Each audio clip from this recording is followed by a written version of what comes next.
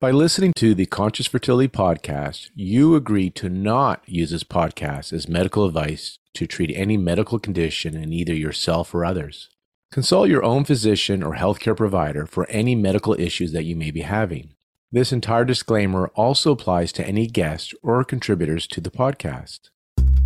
Welcome to Conscious Fertility, the show that listens to all of your fertility questions so that you can move from fear and suffering to peace of mind and joy. My name is Lauren Brown. I'm a doctor of traditional Chinese medicine and a clinical hypnotherapist. I'm on a mission to explore all the paths to peak fertility and joyful living. It's time to learn how to be and receive so that you can create life on purpose.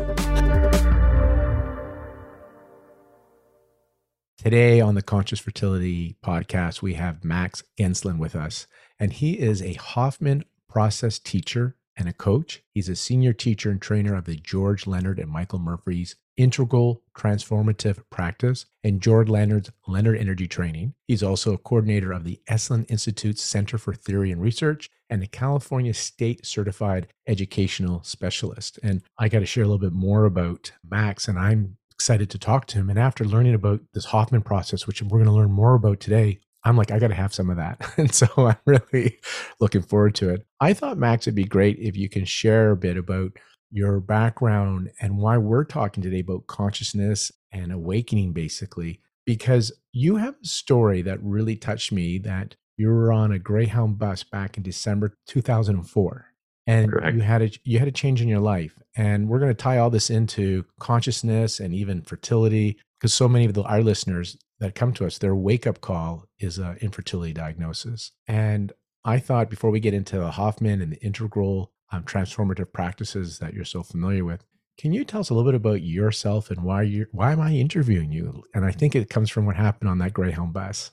Yeah, thank you. Thank you so much, Lauren. I'll back up a little from the Greyhound bus and say that it was probably in the 90s. I was listening to a cassette tape by Franklin Quest. It was some personal growth cassette tape. And it asked the question, if there was an I-beam going across both towers of the World Trade Center, what would you be willing to walk across that I-beam for? And the answer that came to me was a career that I was happy with, essentially, because I was floundering a bit about what to do with my life at that time. And subsequent to that, I got a Bachelor of Science in Business, and I had started a career as a business consultant. And it seemed like I was off on my way to a successful career in corporate America. And I hit a wall where I was really dissatisfied with a job that I was at, and a number of other things happened. There was some relationship things, and I really was in what we might call a dark night of the soul when I found myself on that Greyhound bus. I had made the decision that I would take about 3 months off from work, and then I assumed I would go and get another corporate job. And I was really resistant. It was everything I could do to even force myself to send a resume, and really not proactively following up or anything. And on this Greyhound bus, I was really going through it. I was really in a, dark night of the soul is one way to put it. And I don't know how I would put it at the time exactly, but I really was feeling like I had gifts, I had capacities, I had things that I wanted to bring to the world. And I was wondering why I wasn't demonstrating who I really was, or I was feeling inauthentic, or I was feeling like I had something to give and I wasn't connecting to it and I wasn't bringing it to the world. And so I was asking myself, what is the difference between people who really bring their gifts to the world and find fertile soil for that to flower, and people who don't? And I had already done at this point a lot of personal growth kinds of work. I'd done a lot of therapy. I'd been to workshops. I'd done meditation. And in this Greyhound bus, I had sort of this opening where I thought about, I'll exaggerate a little bit. Like, in therapy, we might lie on the couch and stare at the ceiling and free associate about our problems. And if we don't have anything to complain about, our therapist doesn't have a lot to say to us. I'm exaggerating. Or, in a personal growth workshop, it might be all about getting the high rise and getting the Audi and crushing it and having the right partner, and then life is all good. Or, meditation might be like, just escape the whole hellhole, just wake up from the illusion of samsara and just open to your true nature. And I think there's truth in all of these things, but none of it was coming together for me really to connect me to something. And I really was at a loss for what that something was, or how I could come about it. And in that moment, I connected to this question of what is the difference between people who really connect to what I would say now is maybe the spark of the divine within them, that their genius, their gifts, and finding fertile soil for that in the world, and people who don't. And I just had the realization that I want this to be my life's work. And it absolutely was not lost on me that I needed to be my own first client. And it was really kind of remarkable. After I had that moment, a number of things happened that were synchronicities, really, that led me towards a new path. I mean, my life kind of reorganized itself over the next couple of years. And a lot of that was people that I met that could help me. And I did the Hoffman process. That experience was in December of 2004. And I basically decided I wanted to find or make something that coordinated all of these different disparate paths that I'd kind of gone down that felt like these different trails that I was going on in different directions. And so I was going to do a lot of research of like every personal growth thing in the world. And so the Hoffman process, I went to it as R&D, but I definitely came out of it changed forever. And I met people that connected me to Esalen, connected me to this therapeutic day school that I worked in. It was just a transformative time for me. And when you describe these synchronicities, it's kind of like when people do conscious work or whatever process, yours, the Hoffman process, the Hoffman type of work, and you get aligned, these things happen that really seem like miracles. Because I know a little bit about your story. Like some of the positions you got on paper, you're not supposed to get those positions, but yet things just lined up for you and you got hired over people that had more credentials than you, for example. Yes, that's true. For me, a lot of the synchronicities came with personal connections. Yeah, one example of something like that is when I was shifting from doing business consulting to wanting to do kind of more personal growth work. I asked someone who was a teacher of workshops at Esalen if they'd have lunch with me and do kind of an informational interview, and they agreed. And I asked them about me doing workshops at Esalen, and they said, "Oh, forget it. Like if you don't have a best-selling book, they won't even look at you. They get all these proposals all the time." And that, by the way, that's not true. And I did actually wind up teaching a workshop and multiple workshops, but teaching at Esalen within the next, I don't know, year or two. And I told that story when I taught it. And it was because of meeting people, actually. It was meeting people that brought me in. So, yeah, I think part of what happens is when we really get clear on what we want, our eyes open to things that we wouldn't see. We can walk past an opportunity and not see it if our brains aren't Absolutely. what we're looking for. Yeah. So all the opportunities are there. I usually share when you do this kind of work, and we're going to get into what is this work, but when you do this Right. work, I say one of two things happen. The first thing, when you really become aligned, authentic, tap into how you experience it, that divine spark inside yourself, your perception to the external world, your perception to the situation changes. So you experience it differently because you're different. Right. Or two, the outside world rearranges itself and you're like, I can't make this stuff up. Like, look look what's happened. And you get these opportunities. The way you described your journey, like, meditation, trying to find that peace and bliss, or you went to the retreat where like, rah, rah, rah, I'm going to get my Ferrari, my Yeah. special, like you just thank you describing, describing some of my journeys. You're just one of those early seekers because in 2004, it sounds like part of you is waking up, wanting to be something different. And that's what puts you into the dark night of the soul, I imagine, where you're in conflict with your true essence, your authentic self, which I hope you talk on it. The reason I think it's so relevant you're talking with us today is there is individuals, lots, but individuals having this wake up and going on this quest. It seems like today, when we're recording this in spring of 2023, it seems like there's a collective awakening. Like, I think humanity is pretty much in their dark night of the soul, where we feel shame, guilt, not enough. We're just struggling. That's my sense. It's been my experience. I don't know how you feel about it. And I'm fortunate I have tools, but I'm curious if you kind of see that pretty much everybody's now being almost forced to find these tools and do the work that you found in 2004. I so resonate with what you said. I kind of feel like the history of humanity is a bit of this cliffhanger, and it takes place both intrapersonally within ourselves, and it takes place externally in the culture. And I think, I'm very influenced by Michael Murphy, the founder of Esalen, and his kind of philosophy that gave birth to Esalen, which is that the whole world is the divine waking up in form. A historian named Arthur Lovejoy said, evolution is the temporalization of the great chain of being. Which, what does that mean? The temporal, so just in a very kind of simple way, you can have rocks and minerals, and above that, evolutionarily, but also in the great chain of being, you might have plants. Above that, you might have life like animals, humans, and there's a lot of variations of these kind of hierarchies. And then above that, we might have spirits, like consciousness without bodies, or all the way up into whatever you want to call it, Brahman, God, the divine, however we hold the metaphysics. But like we're in this progression,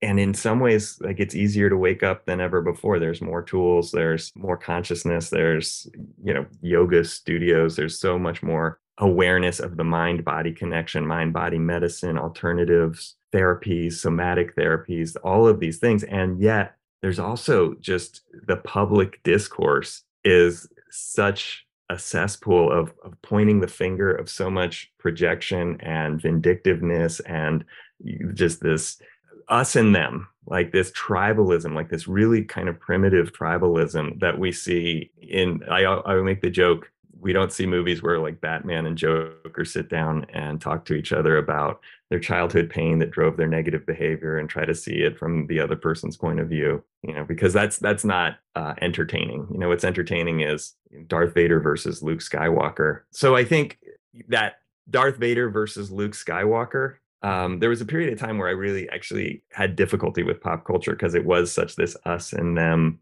mentality, and really healthy communication around difference is so rarely modeled, or is virtually unmodeled in the culture. And I kind of came to this thing, like the Darth Vader, Luke Skywalker dichotomy is actually happening inside of all of us. If we want to use that, there's our own Darth Vader, our own Luke Skywalker.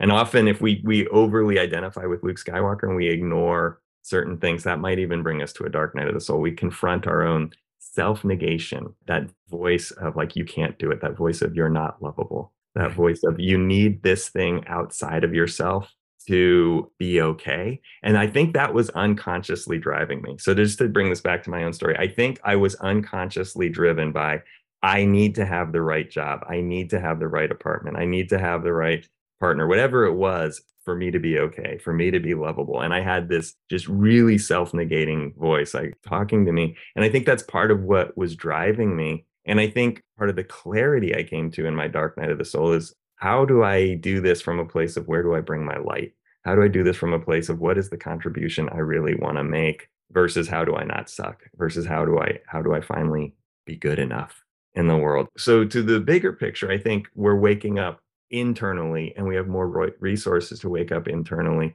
And it's a bit of a cliffhanger, are we going to wake up? Or, there's also, wars and environmental issues and polarizations of all kinds. And so this human adventure is kind of a cliffhanger. And I think there's more opportunity than ever before. And there's also threats. And you mentioned these external threats of these polarizations. And you also mentioned we have the Darth Vader and Luke, the polarization inside ourselves. I'm curious because as I said, I learned a little bit about the Hoffman because of how you've transformed. I don't know how it works yet, but I'm so curious because I love learning. More tools, the better. Yes. In my work, I subscribe to the processes. If I want to see a change in the external world, I have to first have a change in my inner world. My consciousness has to change. And you talked about how you were chasing the way of the shame. I think you described it, running right. From the Yes. shame. And I've used that before as well. When people have shared in my profession, you're successful. When they've come to my presentations, I would say, I am successful because I'm so incredibly insecure. Because I was always tried to be an overachiever or excel, because unconsciously I was trying to fill that void, that feeling of I'm not good enough, I'm not valuable if I wasn't producing. Right. Right. So yes. Now I'm in a different place, and I think we resonate this way. And yes. So it's a question for you is, I still do things, but I have a different beingness about me that intends the doing, right? Yes. So there's more joy with it. Can you tell us a little bit of what the Hoffman is, but also just how I shared that idea Can you start to bring in your understanding of this? Because I can talk about it, but I want to hear, I'm here to learn from you. So I want to hear what you Yes. have to say about this. I would say there's like a resonance that happens when I am connected to, in the language of Hoffman, we use this phrase, spiritual self. And that's just you deeper than your conditioning, you deeper than your patterns, your programming. It's your essence. It's you connected to your wisdom, you connected to your resilience, your love, that aspect of you. And I think when you can see the spirit in another person and just hold that person in whatever experience they're in, because I've been through my own dark nights of the soul, there's a resonance when I can hold this person and I can hold their Darth Vader and their Luke Skywalker. I can hold their shame and I can see them for this beautiful essence, this spirit. And I so want them to connect to that. And so there's just this passion that I have when I'm connecting with people, to have them connect to themselves, have them connect to their goodness, have them connect to how it is that they can hold themselves through this difficult human journey. The human journey is difficult. I think I'll just leave it at that. Like, there are going to be ups and downs, even when we do connect to our love and our light and all of that. I don't think we reach a point where we don't fall down and skin our knees. And it's how do we hold ourselves in that? And how do we move through that? And just that passion I have to like see people and have them feel seen and have them see themselves so that they can wake up to who they truly are, I think is a, so where it's coming from in me is so different. And not to say I'm being completely altruistic about it, there's no better use of my life than this work. So it's very much like I get to do me by helping you connect to who you are. And I think that if we do that, Bob Hoffman, founder of the Hoffman process, said, peace on earth, one person at a time. If we feel seen, if we feel loved, if we feel safe to be who we really are, if we can love each other across differences and be synergistic, like hold, how do we come up with the solution that's not my way or your way, but come up with something greater than either of us could have come up with ourselves, and open up to, that which is most personal is most universal. Open up Right. to that love within us, and then the whole world advances. Like the whole world can wake up, and that vision moves me. And so that's the vision that gave rise to Esalen, the evolutionary panentheism, the divine waking up in form. It's the whole picture, and it's individual, involution and evolution. So our personal evolution and our collective evolution are indissolubly linked. And so there's kind of a worldview, a cosmology that lights me up. And I feel like my individual work is a note in that symphony. So that's a little bit about the collective. And to just share the Hoffman process, I mean, I can talk a lot. I mean, I could. I got a question. I'm going to direct Please. you because I got a question for you on this, because what Absolutely. you said sounds great and beautiful. I don't know if I heard it from Gordon Neufeld, where he says the greatest gift you can give a human being is to see them, hear them, love them, right? Let them know they're valued. I think it originated maybe from Virginia Satir, famous, I think that's her name, psychologist. To do that, though, there's a step, which I think you're going to talk about, to be present for somebody else, to see through the ego, to have compassion. You have to be whole and complete. You have to have that compassion for yourself. You have to be able to see, hear yourself. If you are not attached, and I think I've heard you describe this, if you're in your false self, you're not in your authentic self, which is where a lot of us are. And like you said, most of us go there here and there. But Sure. if we look at the world, majority of us are there. It's difficult to have that utopia. However, there are tools to help you see you, hear you, love you, accept yourself, connect. Yes. And then when you're connected, now you can hold the space for others. And that Yes. stops the polarization. So how do you do it? How do you fill yourself up so you can hold space and be present and the other person can feel safe? And we know through Porges' work, I mean, there's a thing happening with the nervous system, where the vagal nervous system, where they will feel safe and their body will start to behave differently. I'm curious to know, like when I read Eckhart Tolle's book, The Power of Now, I'm like, great, how to now? Right. Yes. So tell me a little bit more about your Hoffman process and how the tools and stuff can help you get to this place where you can hold the space for yourself and others. Yeah, I love that question. And one thing I'll say, like the word ego as a pejorative, I think is interesting. I think we do have a false self. I absolutely do believe we have a false self. And I also think we can maybe throw the baby out with the bathwater. Bob. You don't think the ego's evil, nor do I, by the way. But a lot of people think but ego is part of us, so you got to love the Right. ego too. It Yes, keeps us absolutely. alive. Its intention is to keep us alive and safe. We have it, but I'm curious what you're going to share about the ego part. So we construct a self. In Bob Hoffman, he has a phrase he coined, the negative love syndrome, which is essentially it's a process that he describes about how we take on this innate feeling of I need to fix myself. I need to become better. Like when we're little babies, when we're born, when a newborn human infant comes into the world, it's not like a fawn or something that stands up within a day or whatever. A newborn human infant can't lift its own head or it can't roll over. It's a long time before we can feed ourselves or get our own blanket when we're cold. We're entirely dependent on outside care for not only our many physical needs, we also need a consistent flow of unconditional love, of touch, of nurturing, of mirroring, of feeling seen to feel safe and connected. And in order to thrive, and many, I would say probably most, if not all of us, are born to parents with their own issues, their own patterns, their own unresolved, maybe wounds from childhood. At the very least, they were new parents dealing with the challenges of work, relationships, money, running a household. It's just the case that our parents aren't able to be there for us all the time. They're not able to always see us for who we really are and mirror our authenticity back to us. And I'm saying parents, the situation in which we grew up in, it's not other caregivers, etc.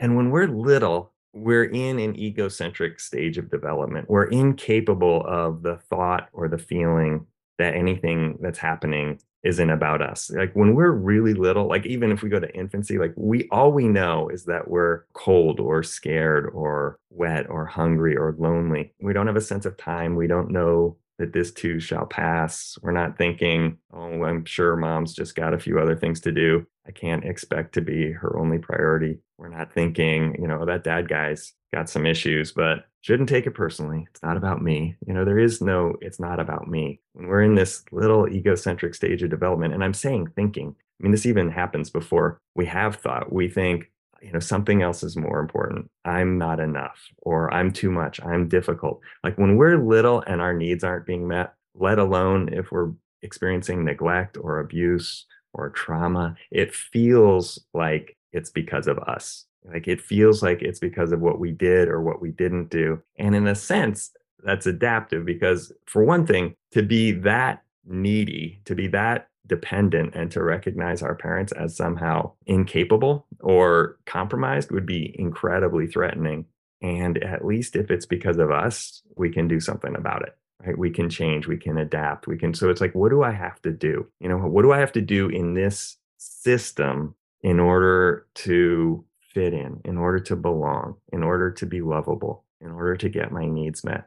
Right. So we in this environment, we construct like, who do I have to be? And it might be different in different families. Like if you grow up in a Quaker family, you might learn that good people are pacifists. If you grow up in a military family, you might learn that real men, it can vary, but we learn within a particular environment when we're really, really vulnerable, right? And so we take on the ways of being around us. We take on roles, we take on admonitions. This is what good people do, this is what bad people do, starting really young, starting before we have an intellect, starting before we have a thought. So it feels really deep. It feels really deep. And so we act these patterns out. We take them with us into adulthood, and we particularly act them out when we're feeling disconnected, when we're trying to be lovable, when we're trying to make connections. And so I think taking time to say, okay, what did I construct? What are my patterns? We use this language, patterns, in Hoffman. Like what did I take on? What are the admonitions I took on? What are the behaviors?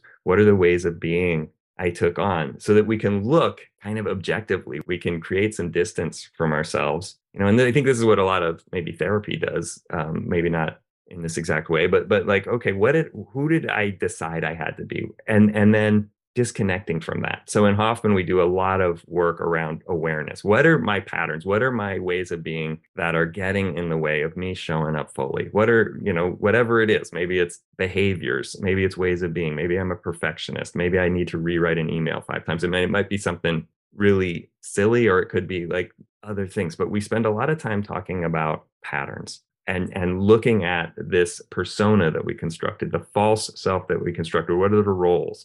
I'm the joker. I'm the achiever. I'm the, I can go on and on about this, The but rescuer, the fixer.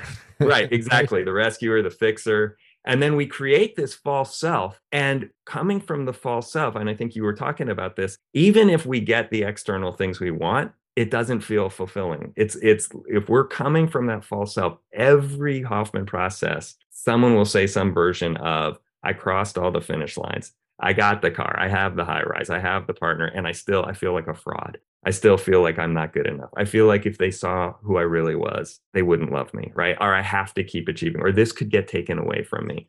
We're going to pause for a second on this because for our listeners, and this is what I've experienced with my patients on the treatment table, the story, everybody has a story. And that's what we've seen. People who are worth hundreds of millions of dollars that have done everything. And they still, when you distill it down, no matter what on my table, I am not enough. Either I'm not rich enough, I'm not pretty enough, I'm not smart enough, whatever it is. But there's something there. And I don't know how the fabric of this universe has been created, but it seems like that is part of our journey here, is to remember we are enough, it seems like. Absolutely. And that really primitive, what do I have to do to be a good boy or a good girl? What do I have to do to be alone? Right? It's amazing to me, like the human, like the resilience. Like I hear people telling horrifying stories of things that they've bounced back from. And I also hear people like little things that happened in childhood that they took to mean something about who they are that's like crushing for them.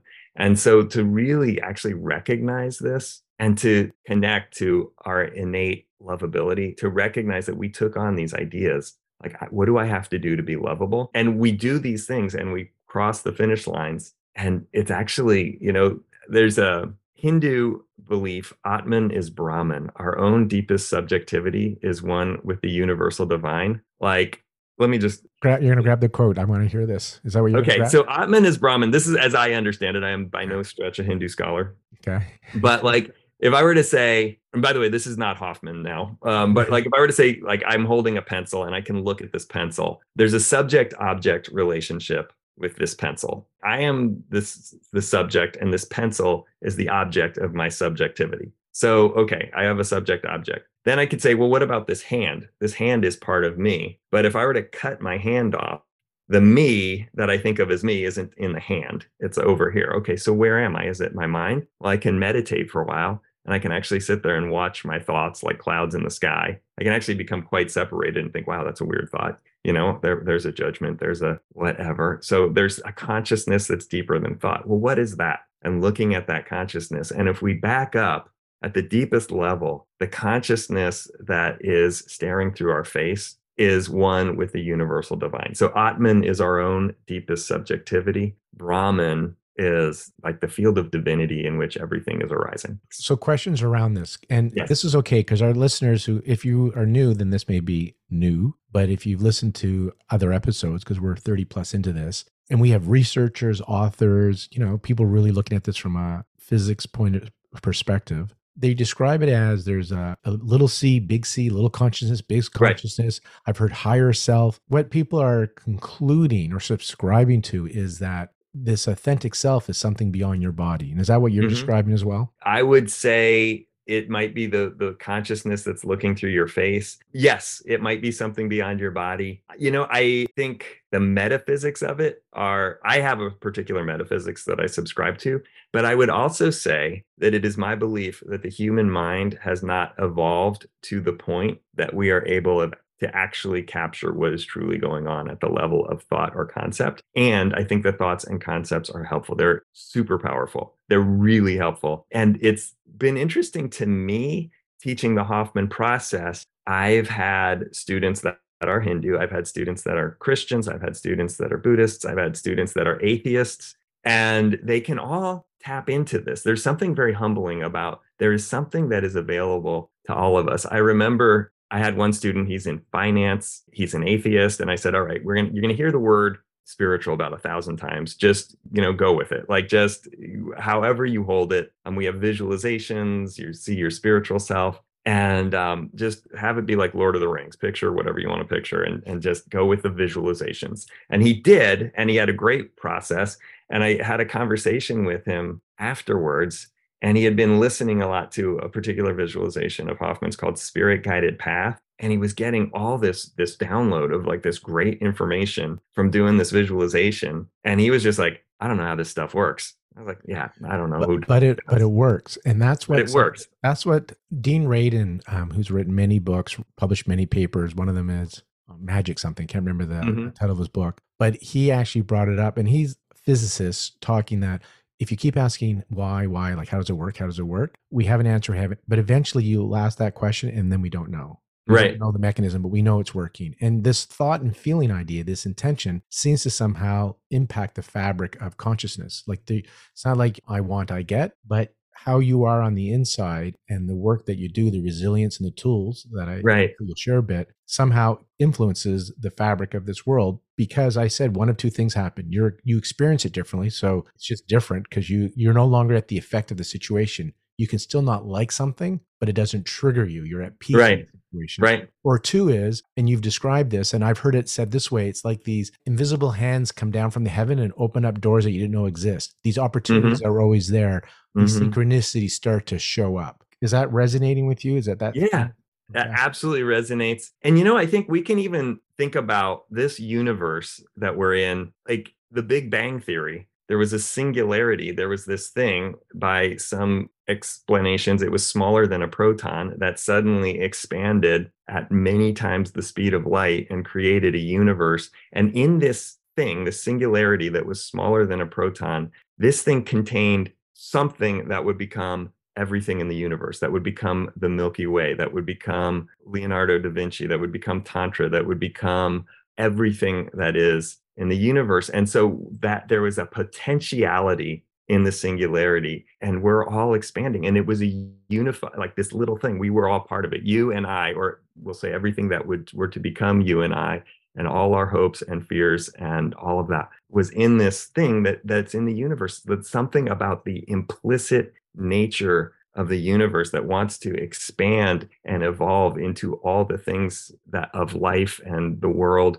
Like I think about just grass growing up between the cracks in the sidewalk, just like the elan vital, the desire, the drive towards expression, towards growth in everything. And we have that within us, like that drive, that expression, that is within us, that is within this incredible universe. And so we can connect to that. And there's a zillion ways to look at this. And so the metaphysics are interesting. And I do love metaphysics, and I can talk metaphysics for hours. And there's way more that I don't know than that I do. But yes, there are forces at work, and we can tap into those forces. And that's that idea that we're much more powerful than we're probably aware of. As you said, we're not using a portion of our mind at this stage. It hasn't evolved yet. For our listeners, and we call this the Conscious Fertility Podcast, but at this point in time, we have so many listeners that are not trying to grow their families. They just like the material we're having here. So they're looking for better relationships. They're looking for healing or health. They're looking for a different job. They're looking to be happy. They're on the Greyhound bus.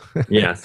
And they're like, what's the difference between those that are connected and having a good life and those that are not, right? They're asking that question. And so I kind of wanted to think about your approach to this, because what I get asked a lot is, what do I need to do? And I've learned, and the reason I wanted to create this podcast is we've really worked the human doing part, and we're Yeah. just learning to be human beings. And I think I've heard you talk about this too, about being to doing. And I just wanted to know if you can touch on this, because what do I need to do to have this baby? What do I need to do to have this relationship? And I think the work that you share and that you teach is about, it sounds counterintuitive, but it's actually, you don't do anything, but it's about being, or your doing is to get into your beingness. Right. Do I understand you that way? Because that's the Absolutely. sense I get. Absolutely. So actually in Hoffman, we do this little thing where we say, okay, go into the pattern of withdrawn. Like, and actually we have people do it. They actually go and they physically take it on, go into withdrawn. All right, walk around the room, make a connection. All right, go embody whatever, exuberance, embody your spiritual self, embody joy, right? And then, so you do the same exact exercise of like walking around the room from different places of being. So we could just think like at a party, if you're being withdrawn, right? If your being is closed, if you're in, I'm not good enough, how are you going to connect? Versus I am in good enough. I am in self-love. I am in wholeness. I am in exuberance or whatever, not necessarily exuberance. Maybe it's grounded and settled. And then I connect from that. So that question of what am I doing? There's this whole admonition. I got to do all the right things so I can have all the right toys so I can finally be enough. And I often ask people, like, okay, what is it that you think you would be? Who would you become? If I had the thing I want, if I had the family I want, if I had the job I want, if I had all the toys, what do I imagine that would give me? Who do I imagine I would become? And then cultivate those qualities within you. And it's not, doesn't mean don't go get all the toys, but it's like cultivate those qualities within you. I would be joyful. I would be loving. I would be giving. I would be connected. I would become this kind of person. Okay. Affirm that kind of person for yourself right now. It's like create that person in you right now. Who would you become? And come from that and then go get all the toys so that you're not one of these people that's like, I went to get all the toys in order to be enough. And now I'm still don't feel like I'm enough. And when you have that, when you become that person, then you get to enjoy the toys, or you may not need the toy. You won't need the toy. Right. So you're not saying, you're not doing, I don't know what culture or religion is where you shun all materialism. No. You're saying that you can enjoy all these material things of the world and all these manifestations when you feel, I'm going to use the word whole and complete. You didn't use that word, but when you feel Right. enough, That's fine. you know? Yeah, that works. Then, and I think what happens is getting really clear on what the authentic reasons for wanting it are, then you can really go get the things that you want for the right reasons versus running out, trying to outrun your shame, trying to be good enough. You know, if I get a boat because I think if I have a boat, then I'll finally be good enough. I'll probably love getting the boat. I'll probably really enjoy it for about, whatever. I'll exaggerate 5 minutes. And then someday I'll be on that boat and I'll realize, wow, my shame is still here. My shame is still with me on the boat. The boat didn't. So it's like learning to come from the place of self-love, self-compassion. I'm good enough. Like unhooking from the past, really being fully present, then I can fully enjoy the boat. Or maybe I don't actually, if the boat was about, I need to be good enough and I'm actually good enough, maybe I don't need the boat. But if I get the boat, at least I'm getting the boat for authentic reasons because I love boating. When you have this deep desire and it becomes a neediness, desperate neediness, I've observed that it creates resistance in the system, and resistance prevents receptivity and allowing. Exactly. And to tie this to the fertility podcast, we always say in Chinese medicine, receptivity is a big part of conceiving. And so you don't get to choose whether you want something. Like you want something, you don't choose, but you can use tools to develop resilience, emotional resilience. And you can use tools so you get to a place where, yes, you want it, but you no longer desperately need it. And when you want it without the desperation, so it's a desire without a need, resistance is lowered, and that's which contributes to allowing receptivity.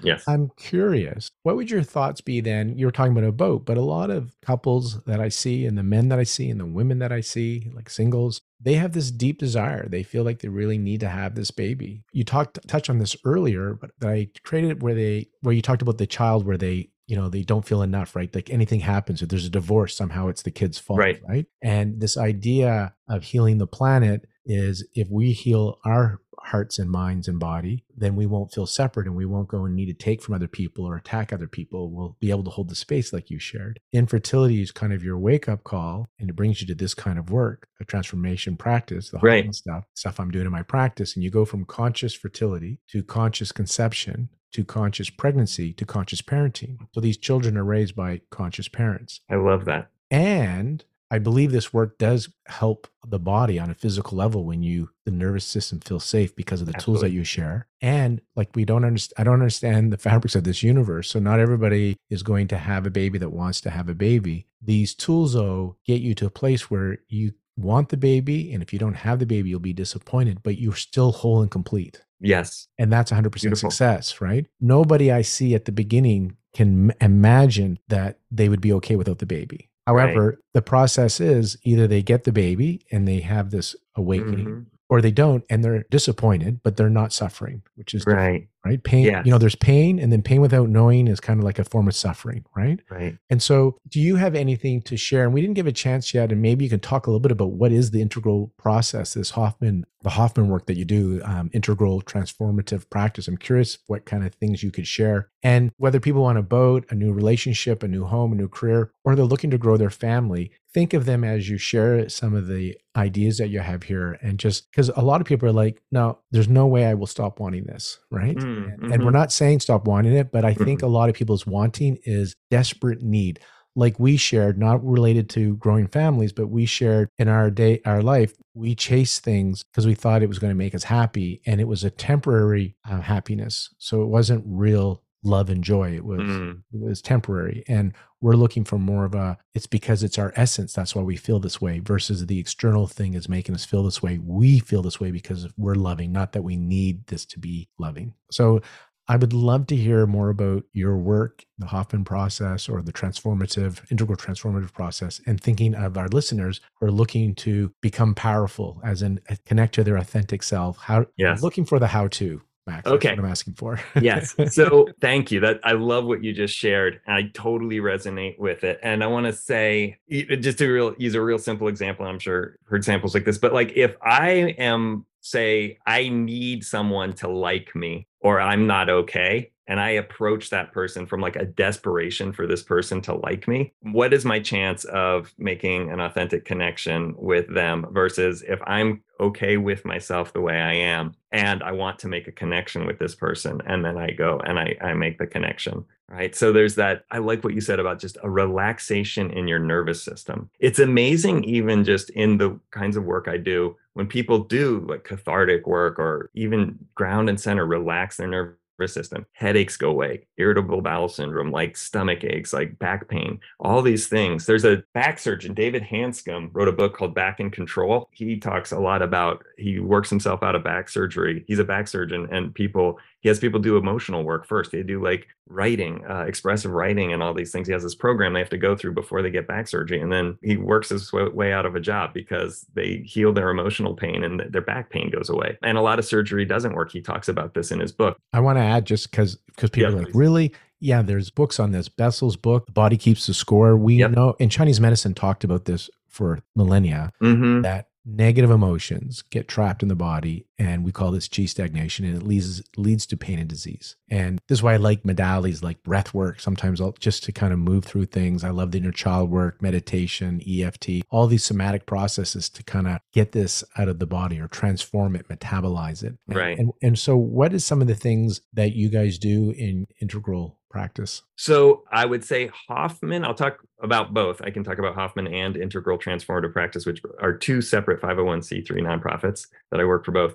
So what Hoffman has, there's a lot of tools and practices for each of 4 steps of what they call the cycle of transformation. We call it cycle of transformation. The first is awareness. It's noticing what's the false self? What are the patterns? What are the admonitions? What are the self-limiting beliefs? Becoming clear on that. And then the second step is expression. So expression, there's a lot of ways to express. It's using your voice, using your body, using your intention to step out of the box of your conditioning. So often, like we learn in our families of origin or in the situations that we grew up in, certain emotions are okay, certain emotions are unokay. Sometimes we learn that we can't be hurt, we can't feel hurt. I'll give you something to cry about, or big boys don't cry, or whatever it is we learn. And so maybe we go straight to anger, or maybe we learn that we can't be angry. And unexpressed emotion doesn't go away. It's like, I liked your chi stagnation. It's like chi stagnation. It congeals in the body, right? It's just, we have this,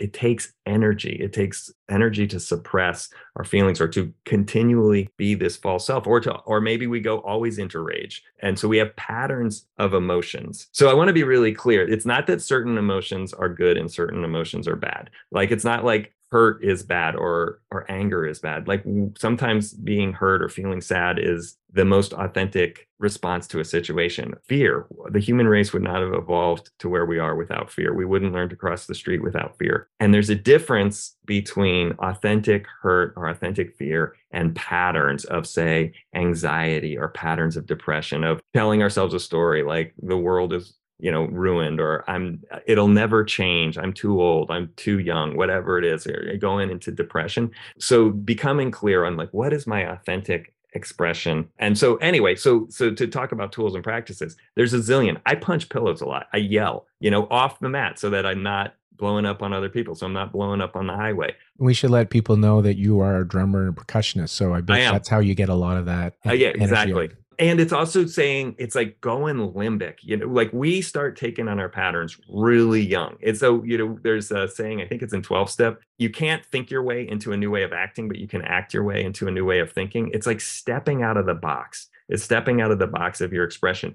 Expressive writing, really powerful. David Hanscom suggests writing and then shredding it every day, like just writing expressively for 20 minutes, running, using the body, punching bags, things like that, moving the energy out of your body, and really taking a stand, saying, no, I am not these patterns. You are not your patterns. You are not the strategies you learned. You are not the false self. You are not this persona that you constructed as a very young person to try to do the best you could at that time to navigate that situation. You are so much more than your patterns. You are so much more than your false self. You are your own deepest wisdom. You are your spiritual self, connecting to who you really are, and then expressing like, to hell with this false self, and finding ways to disconnect from that.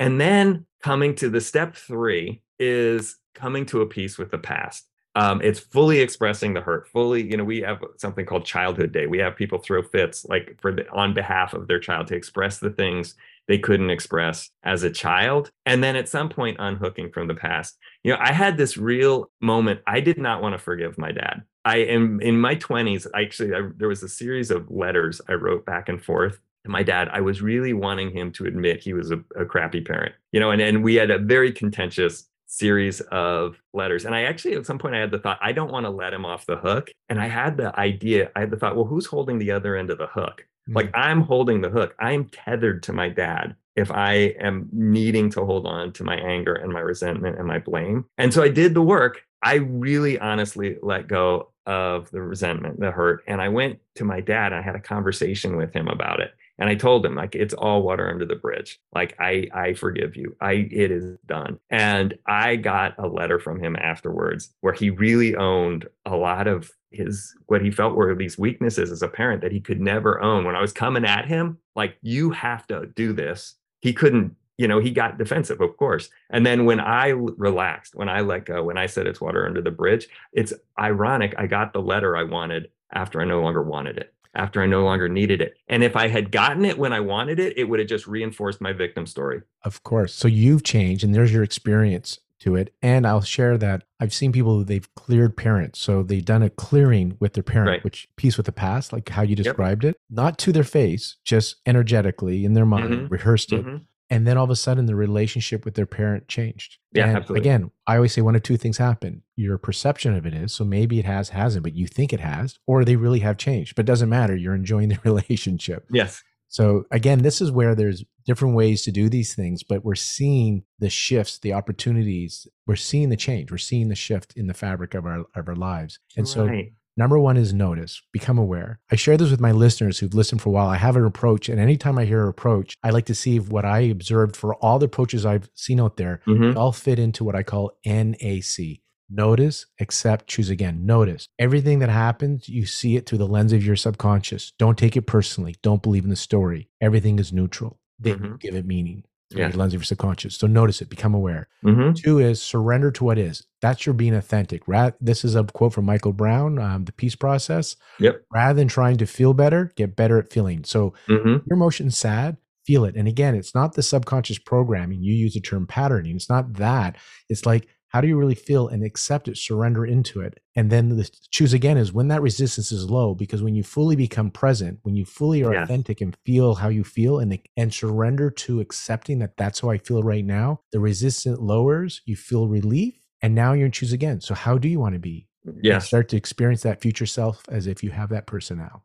I would say something about that anecdote I just told about my dad. I really resonate with what you're saying. And so me coming to a different place, me coming to a peace, choosing again, if my dad had given me the letter I wanted when I wanted it, it would have been the wrong time. And so for me, it would have reinforced my weakness. It would have reinforced that I am a victim. It would have reinforced And so when I was actually coming from a place of, I don't need anything from you, I'm whole and complete in myself, and therefore I can connect with you, not from a need. It's the same when you talked about the boat. When you Right. come to this place, what does the boat represent? What does it mean for you? And if you fill yourself up with that first, then you may come to the idea that you don't want the boat or you don't need it. And that's the same thing with your father is you already came to that place of that, Mm-hmm. made peace with the past. And so whether he sent you that letter or not didn't matter because you're already at peace. But when you got the letter, you could appreciate and enjoy it because of who you had become, where you're at. And like Yeah. you said, if you got the boat when you hadn't filled yourself up for what the boat represented, it wouldn't have worked anyhow because it has nothing to do with your dad or it doesn't have anything to do with the absence of the boat.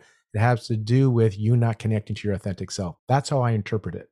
Absolutely. And so much of what we think we want out there in the world, and again, we're not saying don't want the thing out there in the world, but so much of it we can give ourselves. So much of it of like, I love myself. I accept myself, or I can cultivate these things within myself. And so then when we're not coming from the need it from the outside, we're in such a better place to manifest it, attract it. I forget the word you used, but Yeah, cultivate, manifest it, create it. Yeah, create co-create it. it. We're in And a place where we can create it. yeah, you're in the allowing receptivity. Things start to flow. You get some synchronicity. So we got notice, express emotions, peace with the past. And what's number 4? Number 4 is new ways of being. And the new ways of being aren't really so new. It's really about being who you really are. It's creating that separation. It's unhooking from whatever it is, the patterns of the past, this false self that I constructed, my resentments, my anger, my blame. By the way, I'm by no stretch suggesting I've done all of this perfectly in the world, but I've made some progress. And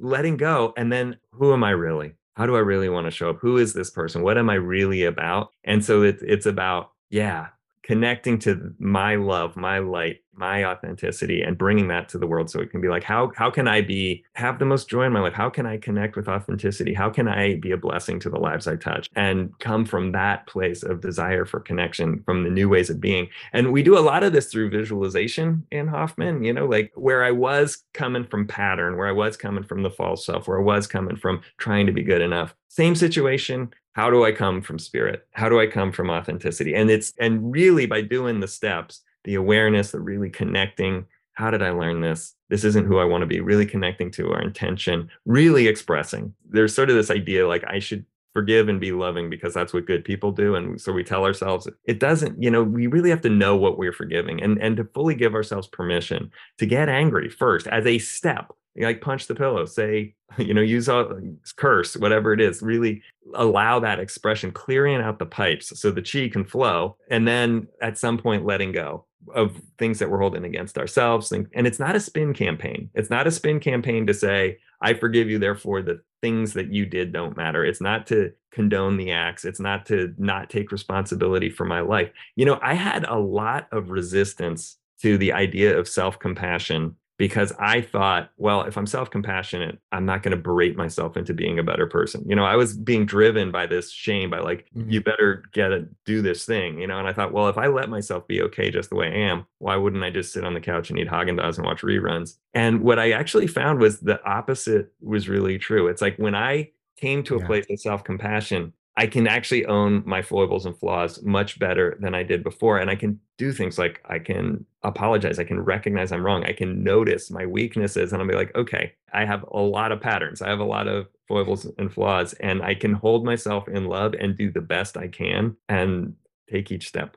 It's neat what you've shared because it's been my experience and observation of others doing this kind of work is when you have that self-love and care how you feel, it's like you said, it's counterintuitive. You think you would not want to grow anymore and be of service, but it's quite the opposite. It happens naturally. And it reminds me of when you use the example of the Big Bang and expands. So Mm-hmm. if we're connecting to that big consciousness, it wants to expand. It wants evolution. It wants growth. So the more you connect to your beingness, Mm-hmm. you are going to want to continue to grow because that is in your DNA, so to speak. Mm-hmm. And people just feel like sharing and giving. That's why I think it will help heal the world as we become more awake and conscious because you don't want to just sit on the couch. Some days you do, but for the Mm-hmm. most part, you want to contribute, but you're contributing out of a lovingness. I'm going to use that Mm-hmm. word loosely versus I need to get something out of it. Right. It's unconditional. Yes. Other thing I want to ask you about the word forgiveness. It's neat for me. I don't know why it's a bit of a, it's not a trigger word, but forgiveness ties into like, then I've done something wrong. There's a guilt behind it. And again, this could be just semantics, but I usually use the word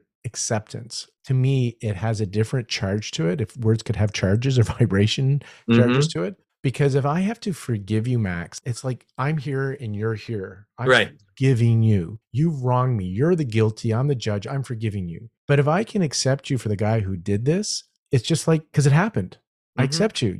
I didn't like Yeah. it, but I accept that's who you were and I still love you. That kind of idea. Yeah. And so for me, this is a me thing. I just have found that I've never resonated with the word forgiveness so much since I've done the conscious work. And Mm-hmm. the word I use is I accept myself for the person who, I accept myself for Mm-hmm. the person who thinks this way. And I can accept for other people who've done things intentionally, unintentionally, because if I can get into the acceptance, I just get into, and it's not a spiritual bypass. I'm not like, oh, trust me, I did it at the beginning. Oh, I'm supposed to love everybody. so, Right. so it was like, I'm being spiritual, but it wasn't authentic. I'm talking authentic. Like I didn't like what you did, but I am in a place where I'm okay that that's what happened today.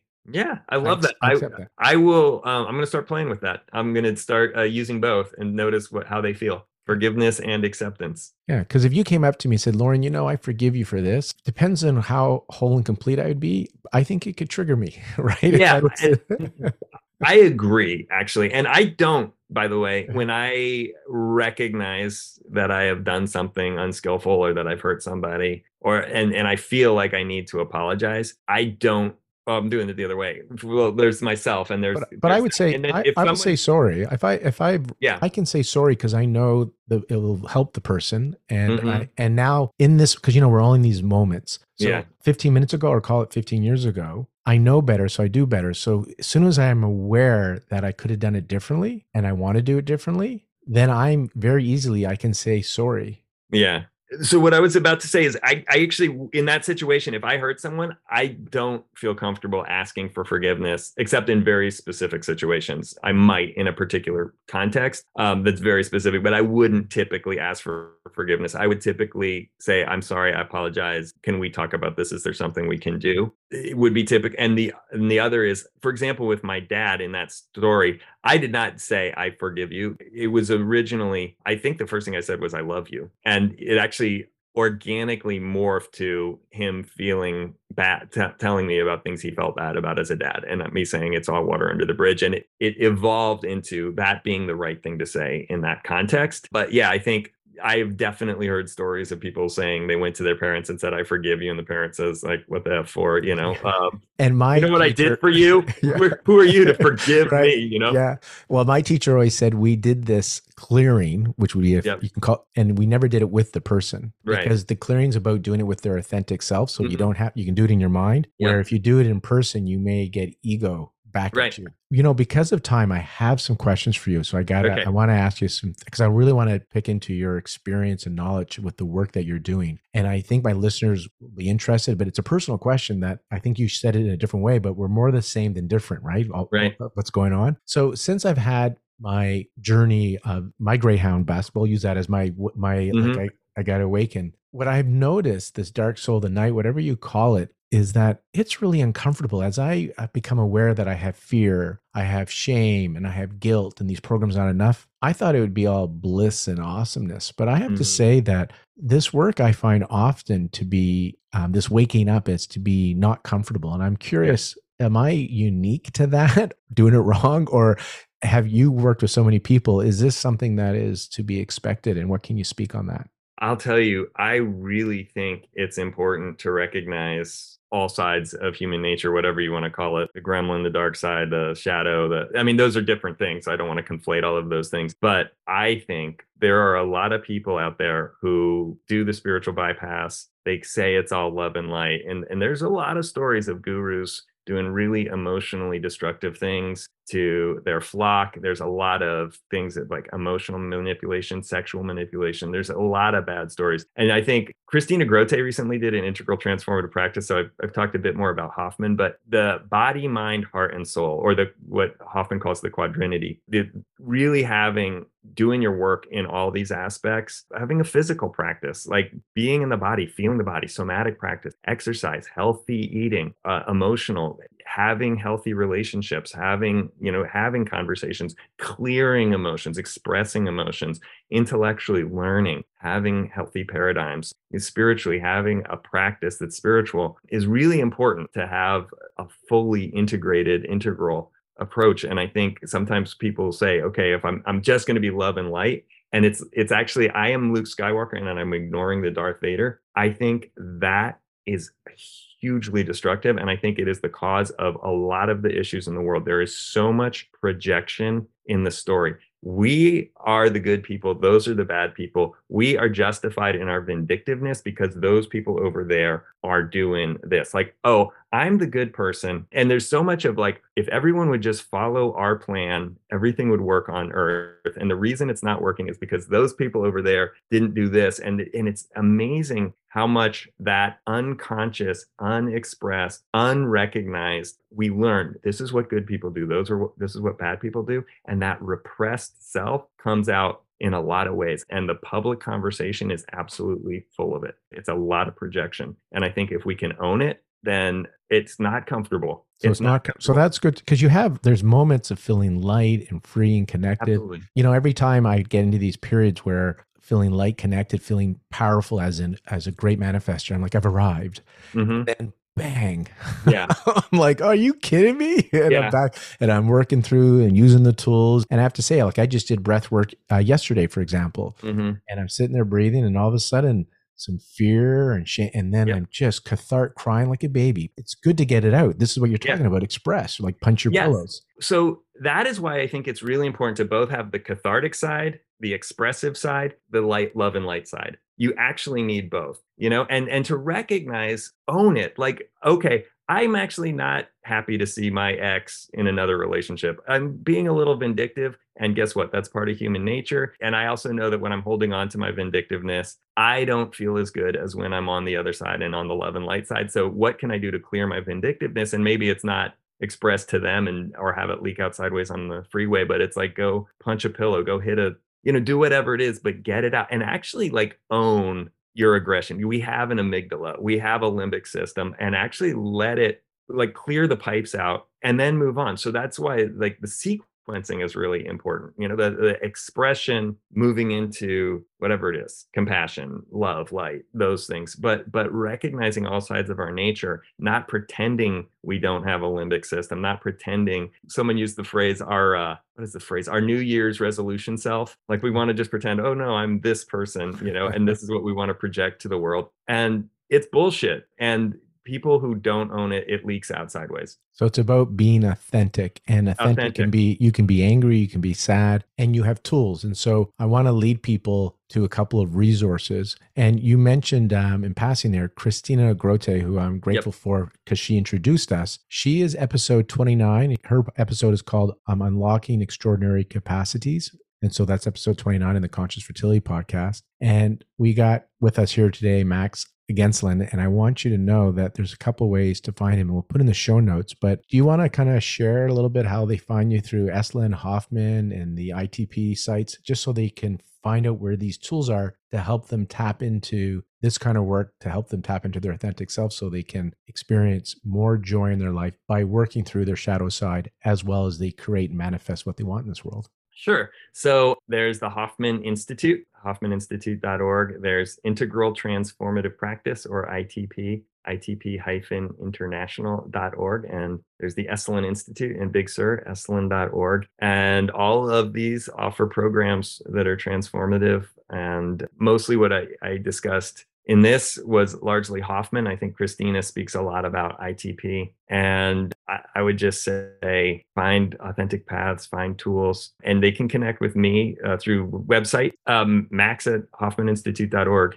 Max at hoffmaninstitute.org. That's your email. That's a Hoffman email. Yeah. Okay. And then is there IG, Facebook, anything else that you don't have to share, but is there a way? I do actually pretty regularly on IG. I lead little practices. There's, and so at Hoffman Process, it's Instagram. Hoffman Process is the name of it. All one word, Hoffman Process. Okay. It's like pound Hoffman Process or whatever. Max, we're going to talk again because there's so much I want to ask you. And again, we just touched the surface here, but I'm hoping with our listeners that the resources, if anything from this talk, it's the tools. You use the word tools, and that's what it is to me. These aren't dogmas. These aren't religions. These are tools which I feel help you build emotional resilience and confidence to deal with this world, life situations. And the more tools I have, so I keep learning, the more tools is just something I keep pulling out of my toolbox that I'm going to use for this situation. And that's why I develop the confidence, because I just know I don't have to control the outcome. Because I know I got tools to help me deal with the outcome, and that allows me to be more present. And I think that's kind of been your experience, because reading your bio and what you've done, you have accumulated a lot of tools in your life. And life is a practice, and enjoying practice for its own sake, as George Leonard used to say, and not turning ourselves into an endless fix-it project, but noticing that what we come up with, it's like going to the gym. You know, when we go to the gym, we're actually tearing down muscles when we're lifting weights, and then they heal. And when they heal back stronger. And so it's about experiencing life, healing, using our tools, showing up, having our own backs. Thank you, Lauren. It was wonderful to meet you. And thank you, Max. If you're looking for support to grow your family, contact AccuBalance Wellness Center. At AccuBalance, they help you reach your peak fertility potential through their integrative approach, using low-level laser therapy, fertility acupuncture, and naturopathic medicine. Download the AccuBalance Fertility Diet and Dr. Brown's video for mastering manifestation and clearing subconscious blocks. Go to accubalance.ca, that's ACUbalance.ca. Thank you so much for tuning in to another episode of Conscious Fertility, the show that helps you receive life on purpose. Please take a moment to subscribe to the show and join the community of women and men on their path to peak fertility and choosing to live consciously on purpose.